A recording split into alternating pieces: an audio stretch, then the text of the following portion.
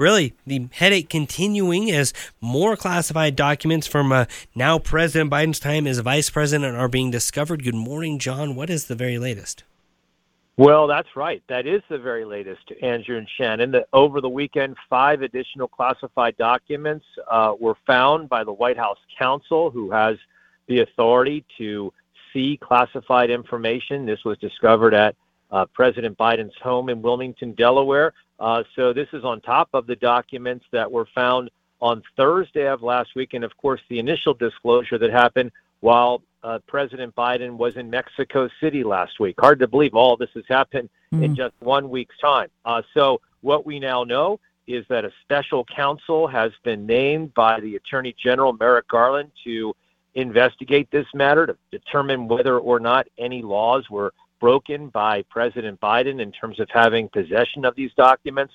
And in addition to that, on the political front, we know that Republicans in the House Oversight Committee, will also investigate this matter. So this is something in which I think as this week progresses, we're likely to learn additional information. Would it be surprising to me if additional documents that were classified are discovered between now and the end of the week? No, it would not surprise me in any way. And as we're talking about this, of course, over it all hangs the cloud of the discovery of documents at President Trump's Mar-a-Lago residence, and that was following several inquiries by the National Archives, and then I believe it was Justice Department inquiries, et cetera. And so how do these two cases compare? Because right now in the House, Republicans and Senate, Republicans are saying they are equating the two discoveries. Well, I think on the surface, for most people, they don't see much difference between these two situations. One, you have a former president in possession of classified documents. The other, you have a former vice president at the time in possession of classified documents. And I think that on the surface, there is no difference between the two. Neither one of them should have been possession of these documents. They should have been conveyed over to the National Archives. But there are differences.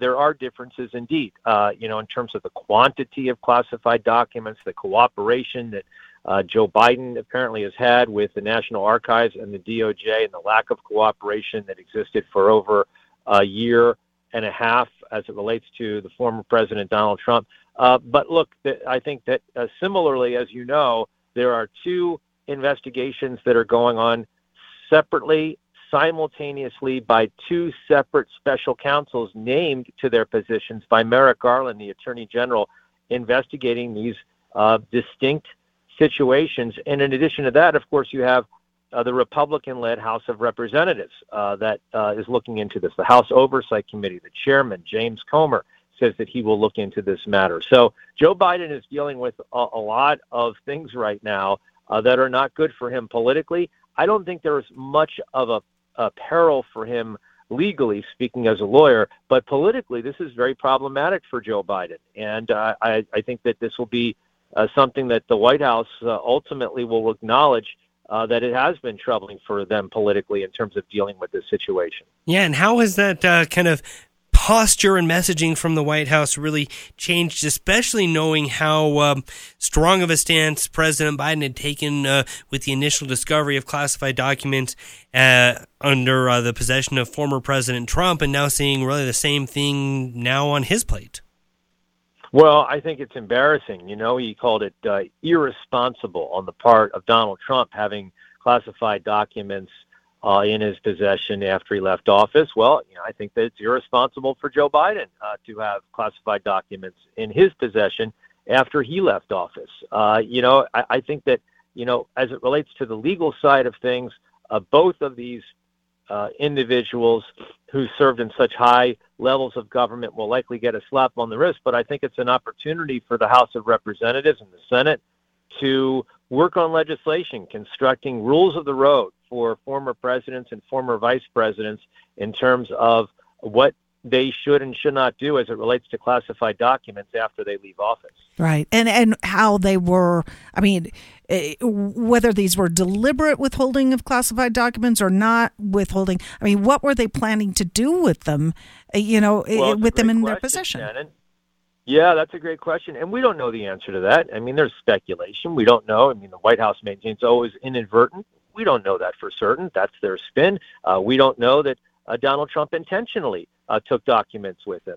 That's what Democrats are spinning as it relates to Donald Trump. So, look, I think that we need to let this process play itself out. There are very well-respected individuals who are serving as special counsels looking into each of these matters.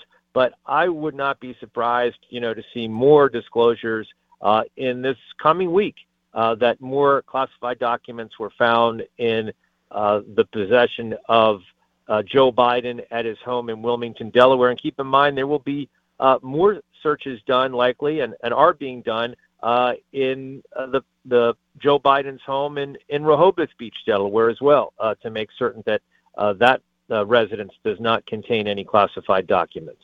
Yeah, it'll be very interesting to see what this week has in store. Jonathan, we appreciate your time. Thanks a lot. Have a great day. Talk to you real soon. Talk to you soon.